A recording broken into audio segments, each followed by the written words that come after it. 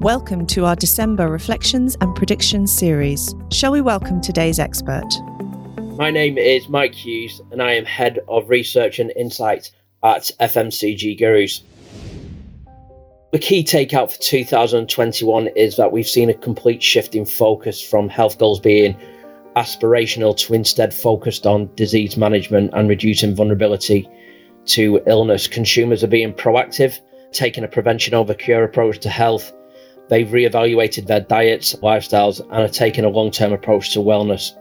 This is something that we'll see in 2022 and beyond because of the continued uncertainty around COVID-19, but also as consumers become more conscious about their health. This will drive demand for functional and fortified food and drink products.